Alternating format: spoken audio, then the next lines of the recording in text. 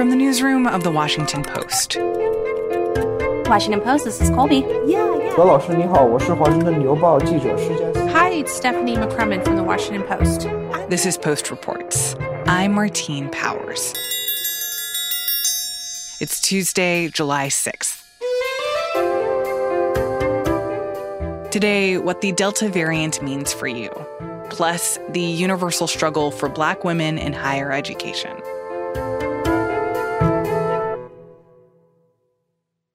Right now in the U.S., it seems like things are going pretty well. People are getting vaccinated, people are being able to take off masks safely, people are getting reunited and hugging their friends and families for the first time. But at the same time, we are hearing all this news about this scary thing on the horizon, the Delta variant, that seems like it's threatening to take all that good stuff away. So all viruses mutate and take on different strains. The Delta variant is one of the different variants of the coronavirus, and it was first detected in India during the catastrophic surge of cases earlier this spring. Fenit Nirapil covers the pandemic for The Post, and he's been following the rise of the Delta variant. It is this mutated form of coronavirus that's estimated to be around 50% more transmissible than previous forms. He talked to producer Emma Talkoff. The reason that the Delta variant has alarmed public health officials is because it's highly transmissible, and it's even more transmissible than the B.1.1.7 variant that was first detected in the United Kingdom. Do we know, how pervasive is the Delta variant in the U.S. right now? First, I should just start by saying that it's always hard to pinpoint exactly how prevalent any variant is in the United States because we have limited capacity for doing genetic sequencing of viruses. Some countries are able to sequence far more of their viruses than others.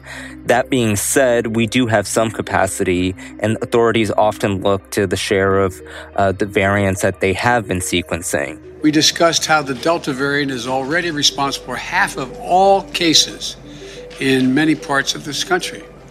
It's more easily transmissible, potentially more dangerous.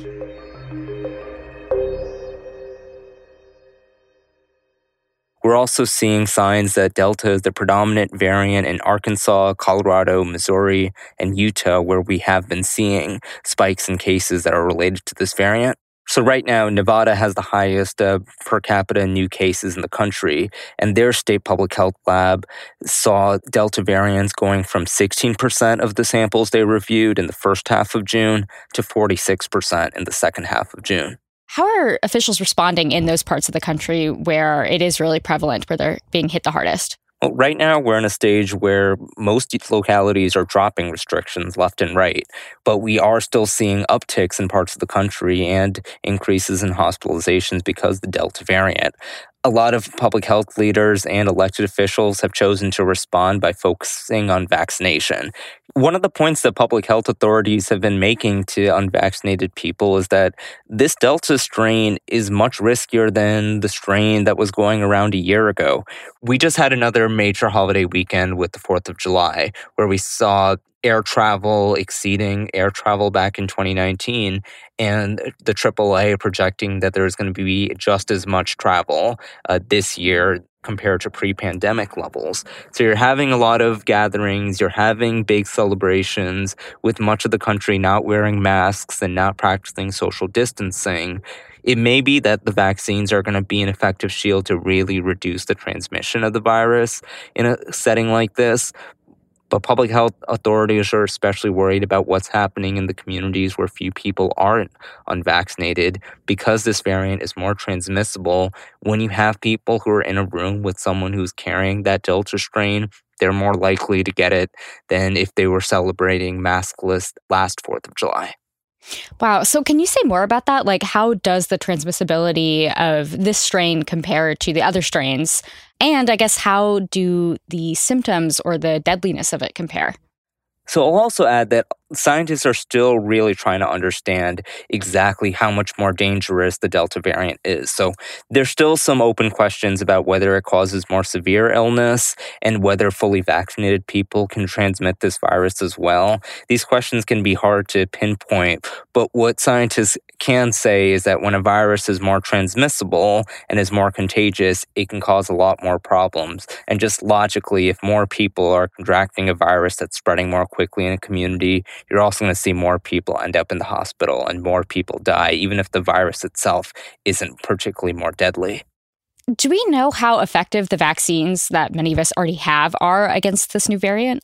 So Pfizer, Moderna, and Johnson & Johnson have all said that their vaccines are effective against the Delta variant. It is important, though, to recognize that we are going to see breakthrough infections, especially if Delta is spreading rapidly. But these kind of breakthrough infections, which means someone contracts the virus even though they are vaccinated, they're rare. And even rarer so is someone having a severe illness or ending up in the hospital when they're already vaccinated, because the vaccines do provide protection against that virus turning into something more deadly. So, given kind of all of this, how concerned should Americans be about the Delta variant? If you haven't been vaccinated, and if you live in a community with a high concentration of unvaccinated people, you are in danger because of this Delta variant. The CDC identified 1,000 counties that have under 30% of the population fully vaccinated. And one of the points that public health officials have been making to me is that right now you're in a situation where you have half the population vaccinated nationwide, and you have the economy fully reopened. You have people going out and about, being maskless, being in businesses with no capacity restrictions while this variant is going around. The conditions are here for this variant to travel more quickly in unvaccinated populations than was the case about a year ago or when the country was more under lockdown. Do you think there's a chance that we're going to go back to widespread mask wearing or mask mandates because of this variant? So Los Angeles came out and strongly recommended that all residents, vaccinated and unvaccinated alike, wear masks again indoors because of the danger of this Delta variant. Mm-hmm. Now, again, like I mentioned earlier, it does appear that vaccines do protect people against the Delta variant, but there have been some breakthrough infections. And in LA in particular, they identified 123 people who were infected with the virus, and 10 of them were fully vaccinated. Wow. The reason that Los Angeles is saying you should wear your masks again is because there is still some uncertainty about whether those fully vaccinated people can spread the virus as well. And it's really more coming from a place of an abundance of caution. Now, whether we're going to see this become widespread, that's more uncertain. The Centers for Disease Control and Prevention say that they're not at this time interested in revisiting their guidance for masking, which essentially says that vaccinated people can go without masks in most circumstances. We also are seeing that a lot of public health agencies and governors and state legislatures have a limited appetite for restrictions anymore. And there is a sense of pandemic fatigue and restriction fatigue that's been settling in with much of the population. And even if you do bring mask mandates back, there's a question of how many people are going to adhere to them. What about like the federal government? How are they responding to this variant? So last week, the White House announced that they're going to be establishing these surge response teams to respond to these regional flare-ups that we're seeing in Delta variant coronavirus cases. Now, what the response teams will do is focus on sending supplies and expertise to help these communities deal with these new outbreaks. And right now, we're seeing that happen in places like Colorado, Utah, part of the Midwest with South Missouri and its borders with Northwest Arkansas and Northeast Oklahoma that are all seeing increased hospitalizations as a result of the Delta variant. So we've been kind of focusing this conversation on the United States. How about globally? How big of a threat is the Delta variant, and, where are we seeing it kind of popping up? Right. So this Delta variant has been wreaking havoc around the globe. Like I mentioned, it was first detected in India when we saw a big catastrophic surge of cases that was spreading through the country like wildfire and led to a situation where hospitals were being overrun and running out of oxygen, and patients were being forced to fend for themselves. We're also seeing that countries that have largely avoided the brunt of the virus are now dealing with new spikes and problems because of the Delta variant, including Australia and parts of Southeast Asia. And we're also seeing that countries are starting to bring back the kind of restrictions that the U.S. is lifting. In Thailand, part of the country is under a new month-long lockdown. Israel decided to restore its indoor mask mandate. South Africa has banned indoor dining and alcohol sales. We're seeing trouble around the world because of the Delta variant. From your perspective, what do you think are the big outstanding unknowns about this variant? I think the big questions about this variant are how it can be transmitted by vaccinated people, whether it's going to be deadlier, whether it's going to cause more severe symptoms. We have seen some evidence that the symptoms are a bit different than the original strains, but we're still trying to get a good handle on how exactly the experience of someone who gets the Delta strain differs from someone who would have contracted coronavirus a year ago. And then the other big question is, we know that even mutated strains of virus can mutate and evolve further. Already we're seeing cases of a variant that's been referred to as Delta Plus. We're still not entirely clear whether that's any worse than Delta or any more transmissible or any more deadly. And that's one of the points that public health officials have been making. This virus is going to keep mutating when it's being spread in a community, when it's going through more bodies, when it's replicating over and over again and has an opportunity to mutate more and more. The best way to stop these strains is to get vaccinated and to prevent the transmission of this virus. Fenit Nirapil is a health and science reporter for The Post. This story was produced by Emma Talkoff.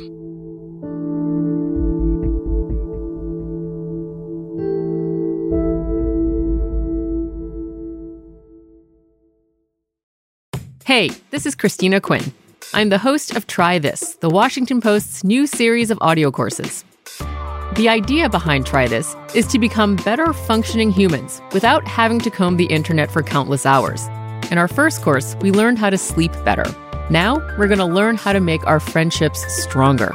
I'll offer expert tips that are doable, and I'll keep it short. So let's do this. Class is in session.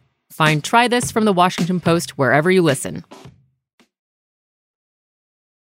Over the last few weeks, there has been this battle brewing at an esteemed journalism school in North Carolina. This controversy over a tenured academic position has somehow become this proxy for the battle over critical race theory and diversity in hiring. And on Tuesday morning, there was another twist in that story. Well, I've decided to decline the offer of tenure. I will not be teaching on the faculty of the University of North Carolina at Chapel Hill. So what happened this morning was pretty extraordinary.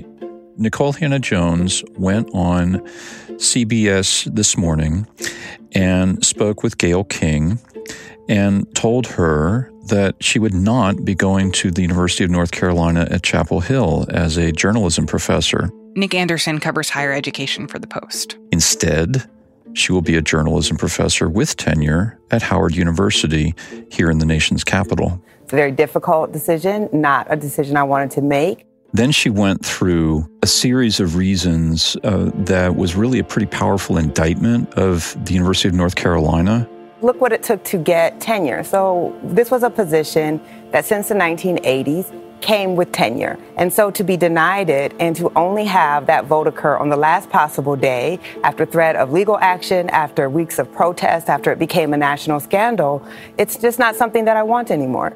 She said, look, this controversy was mishandled, that she believed that she had been opposed for tenure or delayed for tenure because of politics and political views about her work, also because, frankly, of discrimination against her as a Black woman. I have been very, very thoughtful about my decision to go to an historically Black college. And what I decided is, I've spent my entire life proving that I belonged in elite white spaces that were not built for Black people. And she's going to go somewhere else where she feels like her work will be valued and she won't have to face the big hullabaloo. Our producer, Jordan Marie Smith, talked to Nick about this case with Nikole Hannah-Jones, but also about what this means for Black academics beyond UNC Chapel Hill. So, Nick, for listeners who haven't been following this story as closely as, say, you or I, can you explain the background of what's been going on and why there's been so much controversy over UNC's decision to give or not give Nikole Hannah-Jones tenure? Sure.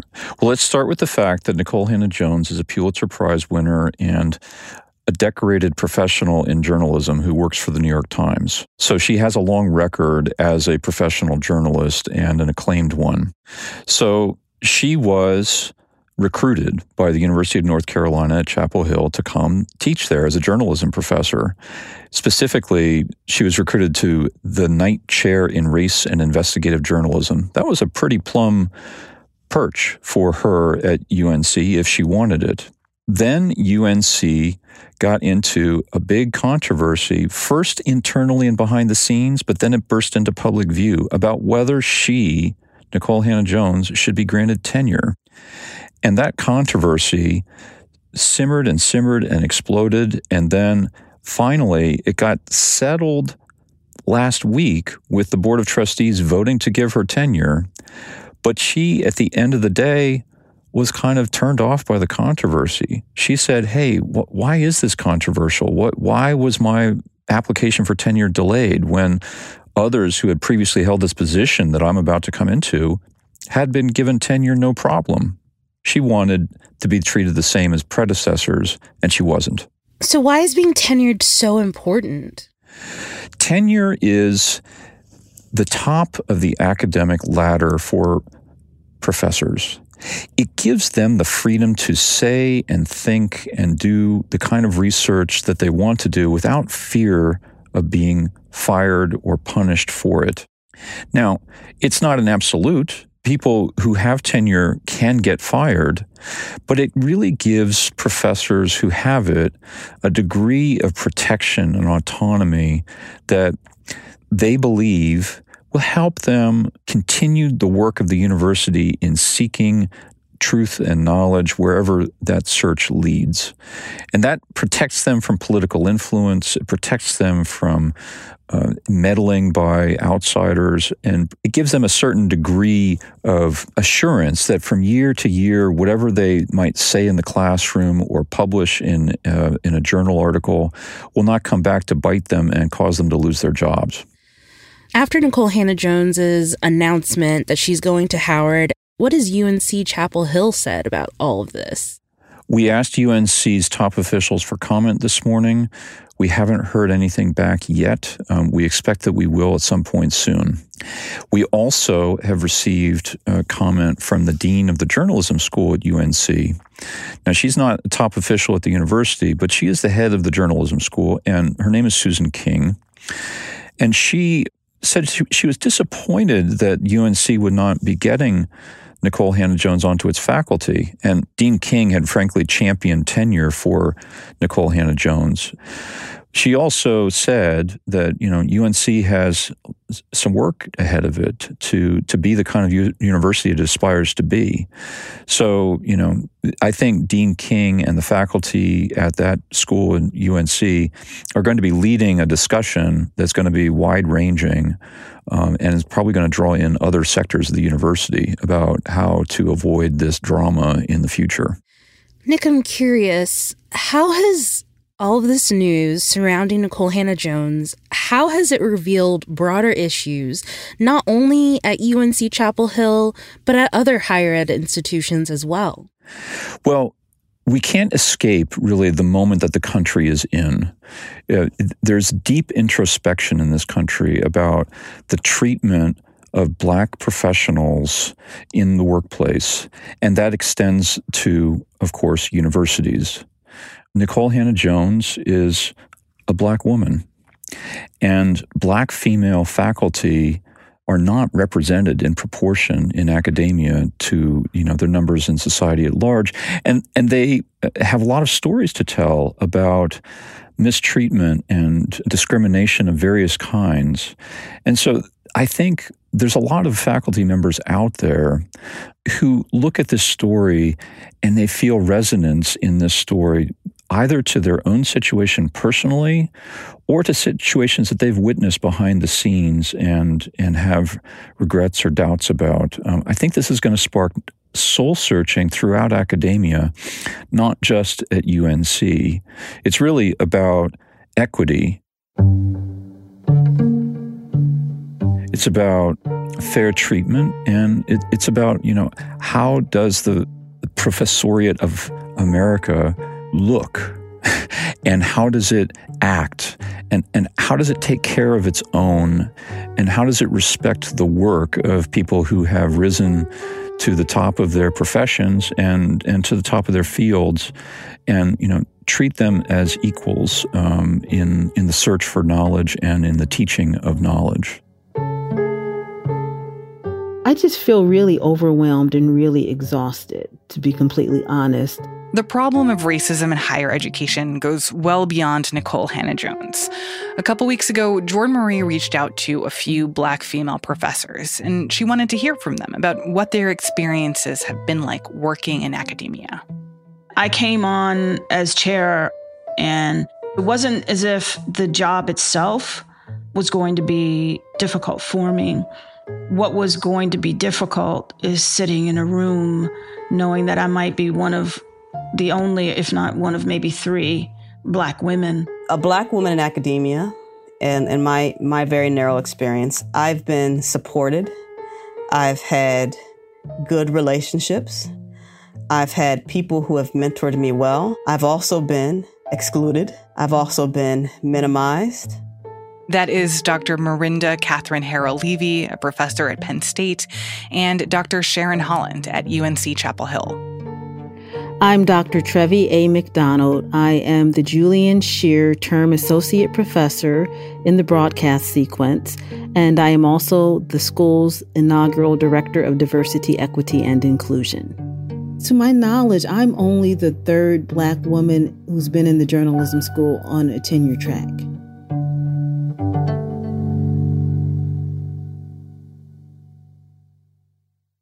So what has it been like being Black at UNC Chapel Hill? It's really been overwhelming. I even saw a tweet from one of my students who said that throughout her entire education, I'm the only Black woman who ever taught her, and it was not until her last semester of undergrad. And I think it's very important that we are able to teach from different perspectives. And that requires a diverse faculty as well as inclusion in our curriculum. But it's challenging.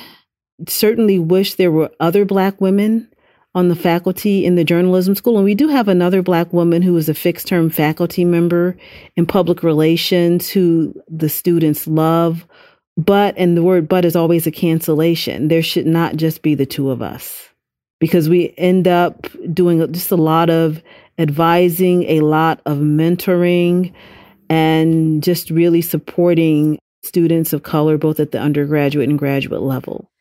You mentioned the mentorship that goes on, and you serve on a lot of committees. I'm curious if you could illustrate for me what is like a typical month of being a Black woman at a higher education institution and who also is one of the few that's tenured. Yeah, like number one, there are not enough hours in the day. From the teaching, even though I am the Director of Diversity, Equity, and Inclusion for the school, I'm still a faculty member. I teach the diversity course, and that's a course that changes. It can change from day to day based on what's happening in the world.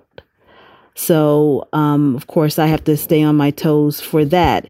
Then there's the committee work, the meetings, the effort as the Director of Diversity, Equity, and Inclusion to really effect change and to create a sense of belonging for our students, faculty, and most importantly, our staff in the school, because I feel that staff is so often overlooked when they are so essential, and just really working hard to try to implement different programs, different even new courses. That's a lot. And I still have to eat and sleep and then try to have some balance in life and work on scholarship as well. So, Dr. McDonald, what would you say to incoming Black faculty at UNC Chapel Hill? That's $1 million question. I always like to end my classes with my students with $1 million question because our student body president issued an open letter basically saying until we have a reckoning and some changes happen, that Black students, faculty, and staff should not come. He's saying go where you will be respected and appreciated. We must be intentional about diversity, equity, belonging, and inclusion all the way around. Not just because it's the popular thing to do right now, but we have to really be intentional about it. Dr. Trevi McDonald is a journalism professor at the University of North Carolina at Chapel Hill. In 2018, she became the first Black woman to earn tenure at the university's journalism school. You also heard the voices of Dr. Marinda Catherine Harrell-Levy, professor at Penn State, and Dr. Sharon Holland at UNC Chapel Hill. The segment was produced by Jordan Murray Smith.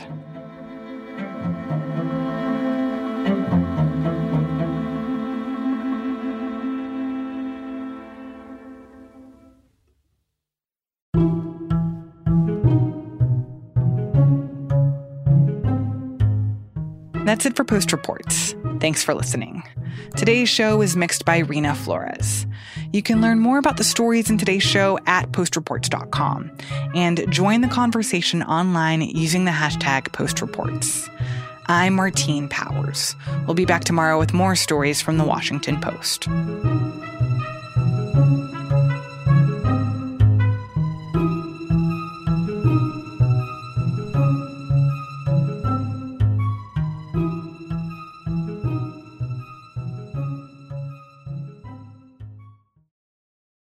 Hey, this is Christina Quinn. I'm the host of Try This, the Washington Post's new series of audio courses. The idea behind Try This is to become better functioning humans without having to comb the internet for countless hours. In our first course, we learned how to sleep better. Now, we're going to learn how to make our friendships stronger. I'll offer expert tips that are doable, and I'll keep it short. So let's do this. Class is in session. Find Try This from the Washington Post wherever you listen.